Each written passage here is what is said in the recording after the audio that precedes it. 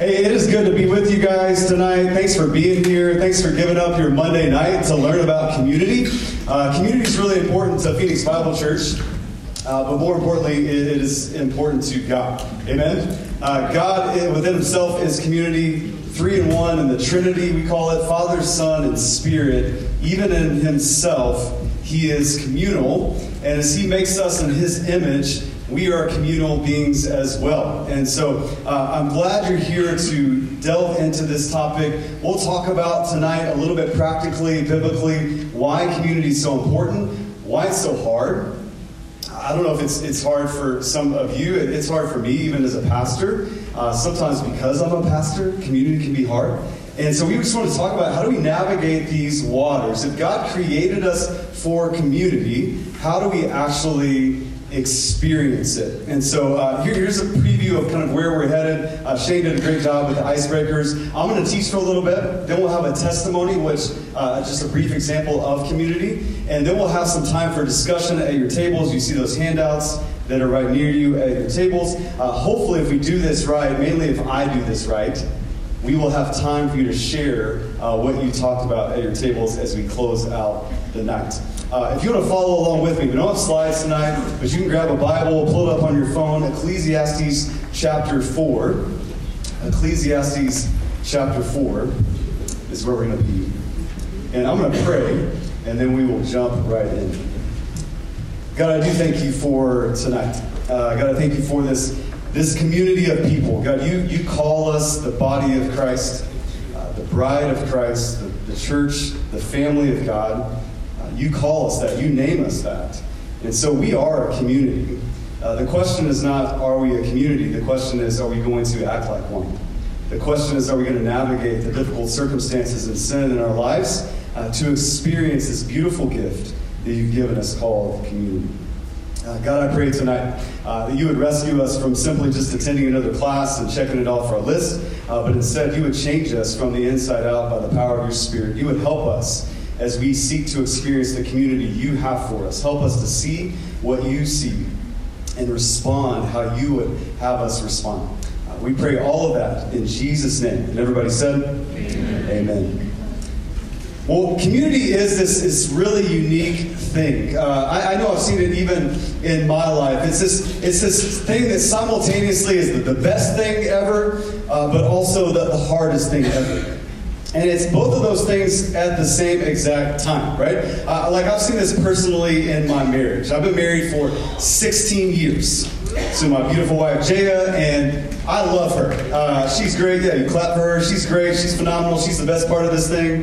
If you haven't met me, that's okay. But if you haven't met Jaya, you're missing out, okay? I love my wife. Like, she's my best friend. We enjoy hanging out with each other. I know, it's kind of crazy. We enjoy hanging out with each other. We love each other, like fully known, fully loved. It's this beautiful thing. It's the best thing.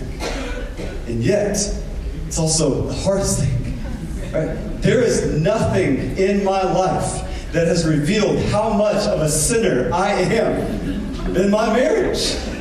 Right? I mean, she gets to see all of me 24/7, not just Pastor Tim, but person Tim, sinful person Tim. And you know what's interesting? I don't know if any married couples can relate to this, but before I was married, I was a fantastic human being. Like, I was a wonderful man. No flaws at all. And yet when I got married, all this stuff started to pop up. And here's the reality. We all know it, right? You know it by your laughter. It was already there. It just got brought to the surface, right? That's why marriage is primarily not to make you happy, but holy. Gary Thomas, Sacred Marriage, great book if you want to learn about that. But I've seen this personally in my life. Like, community can be the best thing, but also the hardest thing. And I don't just see that personally, I see that biblically. If you go back to the very beginning of your Bibles, Genesis chapter 2, pre-fall, this is key, pre-fall, pre-sin. What do you see? The very first thing, God says, hey, this is not good. What is it? That you're alone. Pre-fall, pre-sin, everything's good except for, hey, there's one thing's missing. It's community. It's relationship. It's the best thing. And then yet it's the hardest thing. Right, it takes them one chapter, Genesis 2 to Genesis 3. You may not even need to flip a page in your Bible for them to screw this thing up. Right? They sin against God, they blame one another, and they experience shame. They go from naked and unashamed, the best thing, to the hardest thing. They're sewing fig leaves on themselves. They're hiding from God who created them. And we see community can be this best thing, but also this hardest thing. You see it in the New Testament. Right? The reason why your Bible is so long is because community is hard. Right? The reason Paul wrote 1 Corinthians, but then followed it up with 2 Corinthians, is because they didn't get it the first time.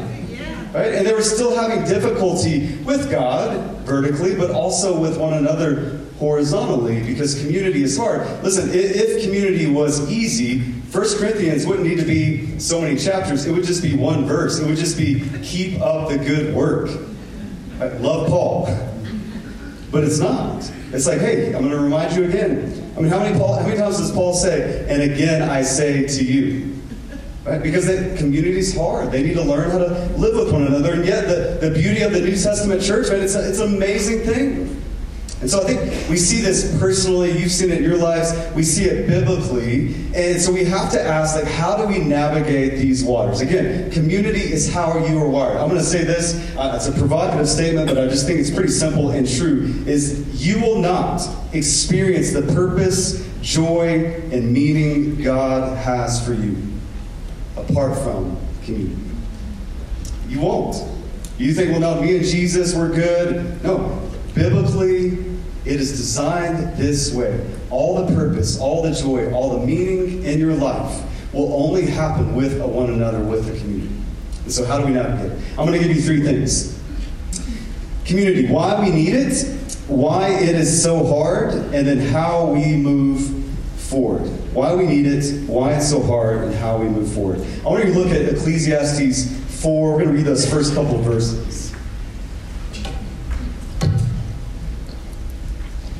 Ecclesiastes 4, look at verse 1 with me. It says this. This is Solomon. He says, again, I saw all the oppressions that are done under the sun, and behold, the tears of the oppressed, and they had no one to comfort them. On the side of their oppressors was power, and there was no one to comfort them. And I thought the dead who are already dead are more fortunate than the living who are still alive. Welcome to church, right? Solomon, bringing the encouragement tonight. Here's what Solomon is pointing out. He's pointing out what you already know, is that life is hard, right? He says it would be better not just if you were dead, but if you had never been born. And the reality is Solomon wrote this thousands of years ago, but it's still true today. Like, life is hard. Like, how many of you know life is hard physically? I do. How many of you know life is hard financially? Inflation, anybody, right? How many of you know life is hard politically? Keep your comments to yourself. Okay, calm down. Life is hard emotionally. Life is hard. Like there's sickness, there's sin, there's strife, and that's just like in your inner circle. There's things going on in the world and other circles, and you're meant to experience all that and like what do you do with that? And Solomon gives you some freedom to say like life is hard. I've seen this in my own life, even today, as I was preparing for today. Many of you know, my dad has cancer. He has a surgery coming up. We just got the date today. At the end of this month, he's going to have surgery, hopefully, to get rid of the cancer. We got that news today, which is kind of bad news, but it's good news regarding the situation. And then simultaneously, we also got news my mom and dad have COVID. And that may affect things with the surgery. And I just got that news today. And life is hard. And some of you have news that you could process if you had the mic and tell me about your life being hard even today. This isn't ethereal. This is real life right now. And so life is hard. What do we do? Well, what I love about Solomon is he doesn't just talk about the darkness of the world. He diagnoses the problem of the darkness.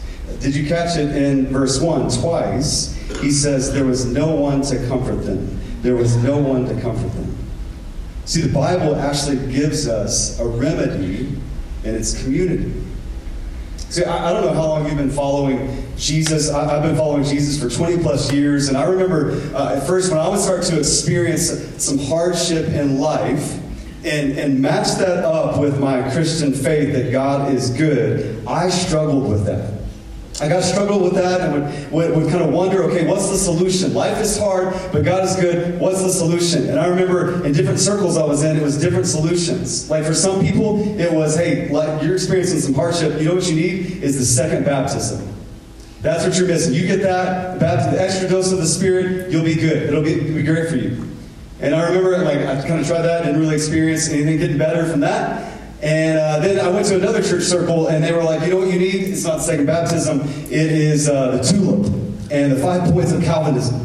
And if you can just understand this, like then life will get better for you. It'll all work out. It'll all make sense. I remember there was a season of my life where the prayer of Jabez. You just need to pray this prayer, read this book, which sold a lot of copies, and that's your solution for the hardships of life. I remember in multiple seasons of life, it was the latest Hillsong album. And you just needed a song like with water in it, or oceans, you know, like just they'll flow through your life and your problems and things will get better. And I got every Hillsong album they had, and it didn't get better. Like life was still hard. And I think what's so beautiful about Ecclesiastes, if you've ever read Ecclesiastes, you know it can be kind of depressing. But it's not just depressing.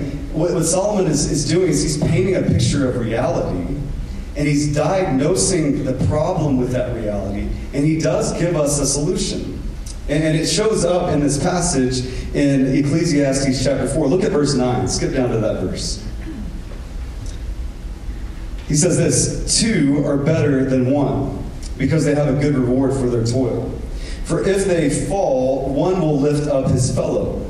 But woe to him who is alone when he falls, and has not another to lift him up. Again, if 2 lie together, they keep warm. But how can one keep warm alone? And though a man might prevail against one who is alone, 2 will withstand him. A threefold cord is not quickly broken. Just keep looking at that text with me. I want to give you just 3 things that we see there that Solomon gives us. We get a purpose from community, a perseverance from community, and a protection from community.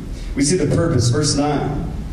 2 are better. Why? Because there's more reward for your toil. Right? We see this practically. We see that impact grows exponentially when we are together rather than apart.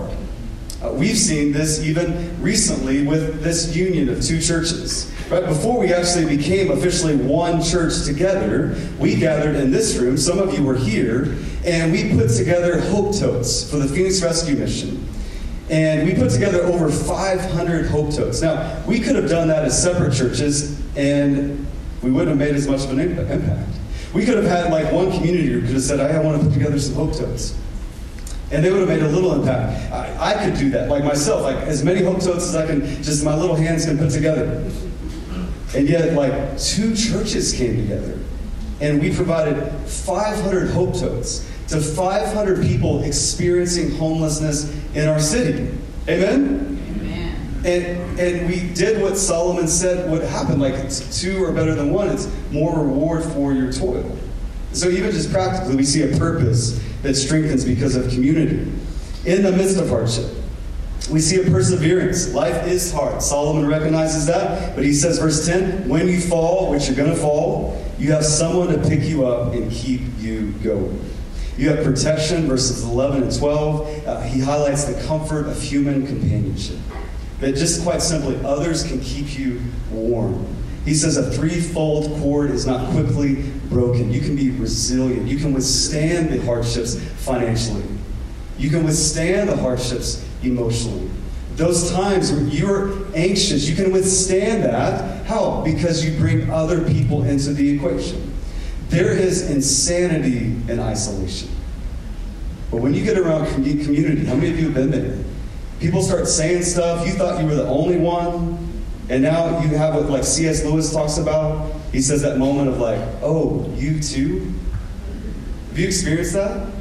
Maybe even tonight, maybe later tonight, maybe the next few weeks you will, where you're going through some hardships in your life, and you're like, oh, yeah, my dad has cancer, or I have cancer, or hey, my job was taken away in the pandemic. And it's like, it's not the hardship like is erased, but there's a comfort, like you're warm all of a sudden. Like you're like a threefold cord. You're not so easily broken. You're like, okay, if so-and-so can do this, then I can do this. Right? That's why Amanda Gerson's going to share her testimony in a little bit. because that happens in community. We can navigate these hardships. The remedy for the hardships of life is found in community. That's the way God has set it up. That's the way Tom Cruise set it up.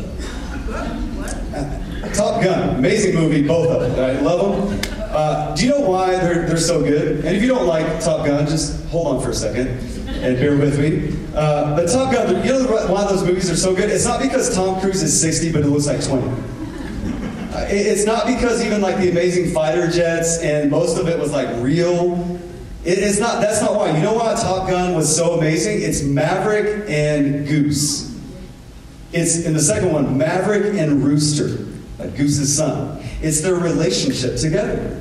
It's how you see them navigate adversity together. It's how you see them grow stronger together. That's why we resonate with those movies. Like the music comes on in the background and we get emotional about it because of community. Not because of the fighter jets. Not because of Tom Cruise. Right? It's because of community. This resonates with us. This is part of us. We see this is the way we're meant to navigate the hardships of life. And this is what allows us to do that effectively and for Christians in a God-honoring way that we cannot do on our own. And so some of us say, okay, Tim, that's great. That's Tom Cruise and Goose. It's not so easy for me. Like, life is not the movies. Like, I don't have community like that. And so I just want to address briefly why community is so hard. That's our second point. Why is community so hard? I think if we're not careful, sometimes, especially in frustrating moments with people, we could just chalk it up to, like, people are kind of down. It's like we start quoting country songs. We're like, God is great, beer's good, people are crazy. Yeah. And I just think it's a little bit more nuanced than a country song, okay? Like, people are sinful, that is true. But it's a little bit more nuanced. I just wrote down a few reasons why community is so hard. I think this will help us, will help you, because if we can understand the barriers to community, I think we can experience some breakthrough in community. So here's just one thing I wrote down, super profound, that makes community hard. It is laziness. I'm going to get to some more profound things, but I just think practically, if we're honest in church today, sometimes community is hard because of laziness. It's hard because it's easier to watch Netflix in your robe than go out and talk to somebody. Anybody out there? We can be honest in church today. Sometimes we struggle in relationships because we're lazy. We don't want to put in the effort and the work that it takes to have community. Sometimes community is hard because of busyness. I remember when smartphones came out, the iPhone specifically in 2007. I remember it was championed as this way of connection. Like, we're going to be more connected than ever before. And yet, I think as we look at the stats, even just sociologists will tell us and psychologists will tell us, hey, we haven't found connection with our smartphones. We found frustration and exhaustion and isolation.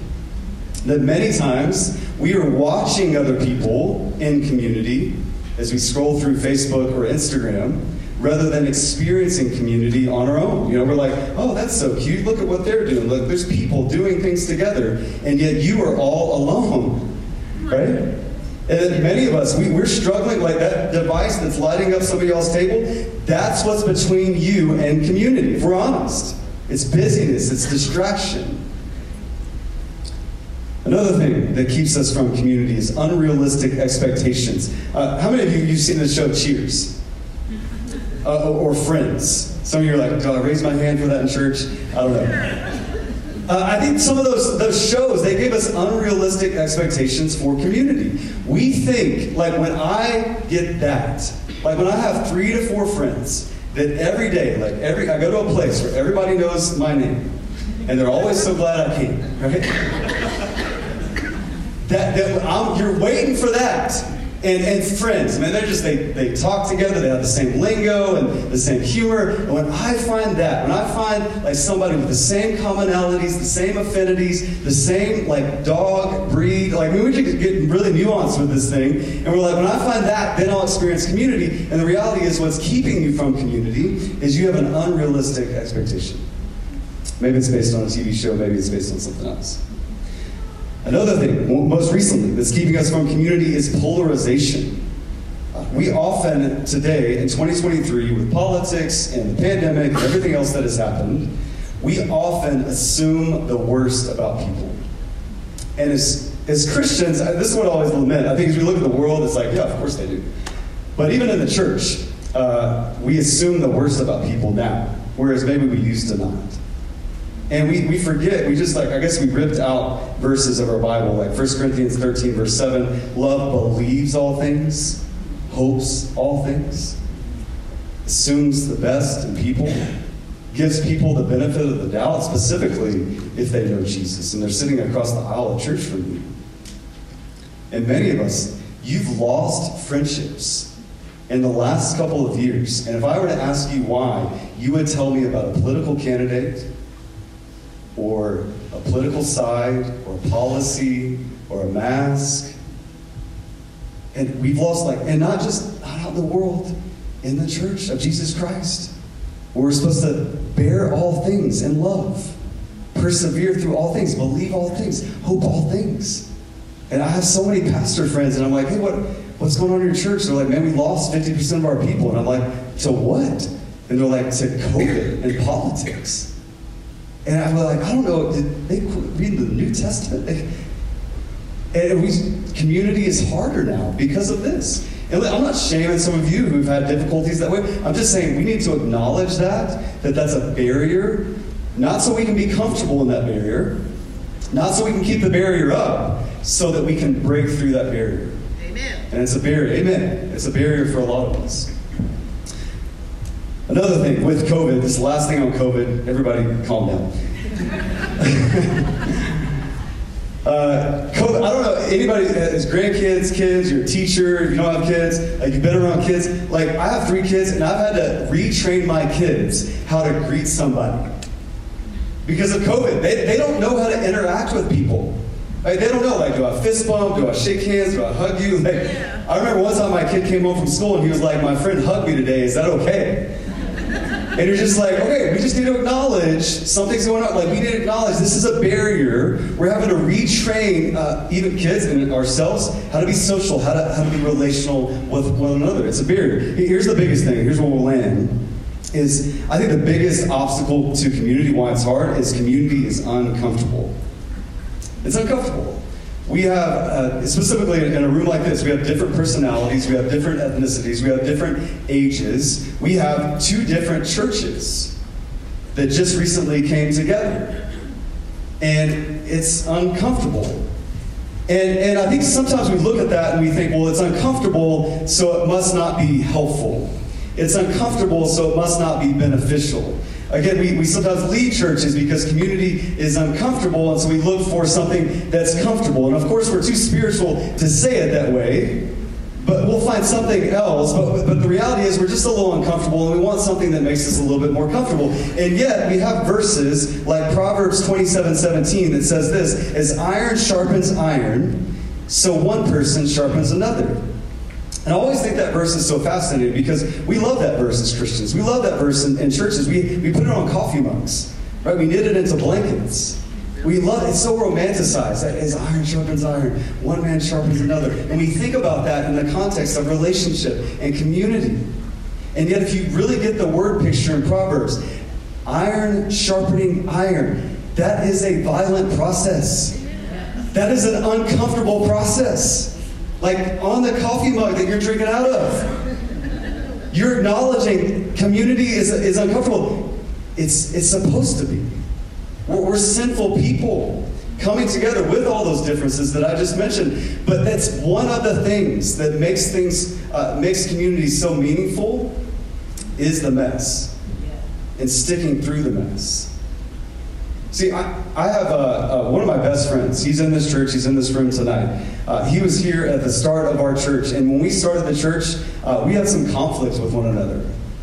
We didn't see eye to eye on some issues. We offended one another. We wrote letters to one another. It got heated. And I just told you, he's here tonight. He's one of my best friends today.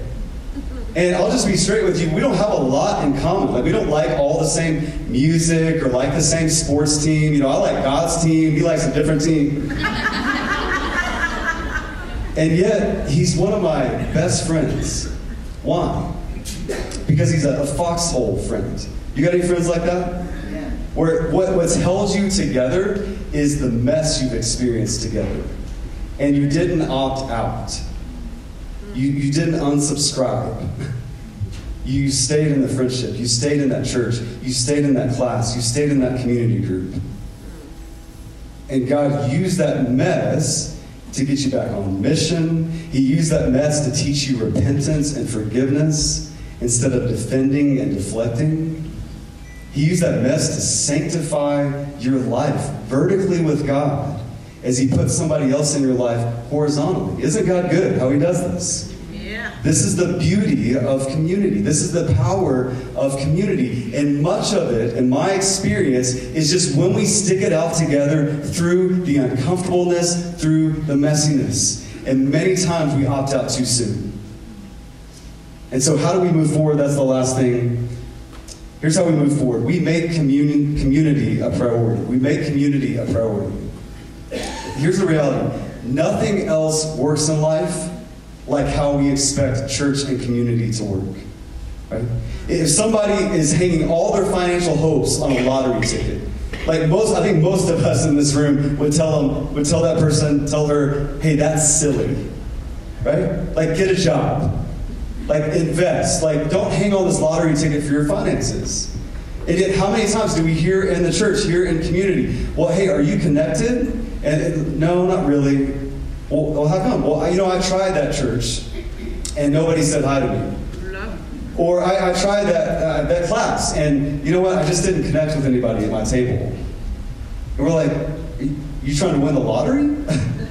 Because, how many times did you try? How many years did you try? That's what it takes. You have to make community a priority, just like you do when you work out. If somebody said, hey, if you work out 5 times a year, you're going to get jacked up, you're going to lose the weight. No, that's silly. You have to go multiple times a week. You have to experience pain to see progress. And we know that in other things. But in church, we often act like it's not true there. In community, we act like it's not true there. And it is. So you have to make it a priority. You have to pre-decide, I'm sticking with this thing. I'm not going to hold everything against someone. I'm going to assume the best about people. I'm going to take initiative. I'm going to not wait for somebody to talk to me and cross the aisle to come to me. I'm going to step across the aisle and go to them. You have to make community a priority. You have to keep coming back to it. That's where the beauty of community really happens. Second thing is you have to believe the gospel.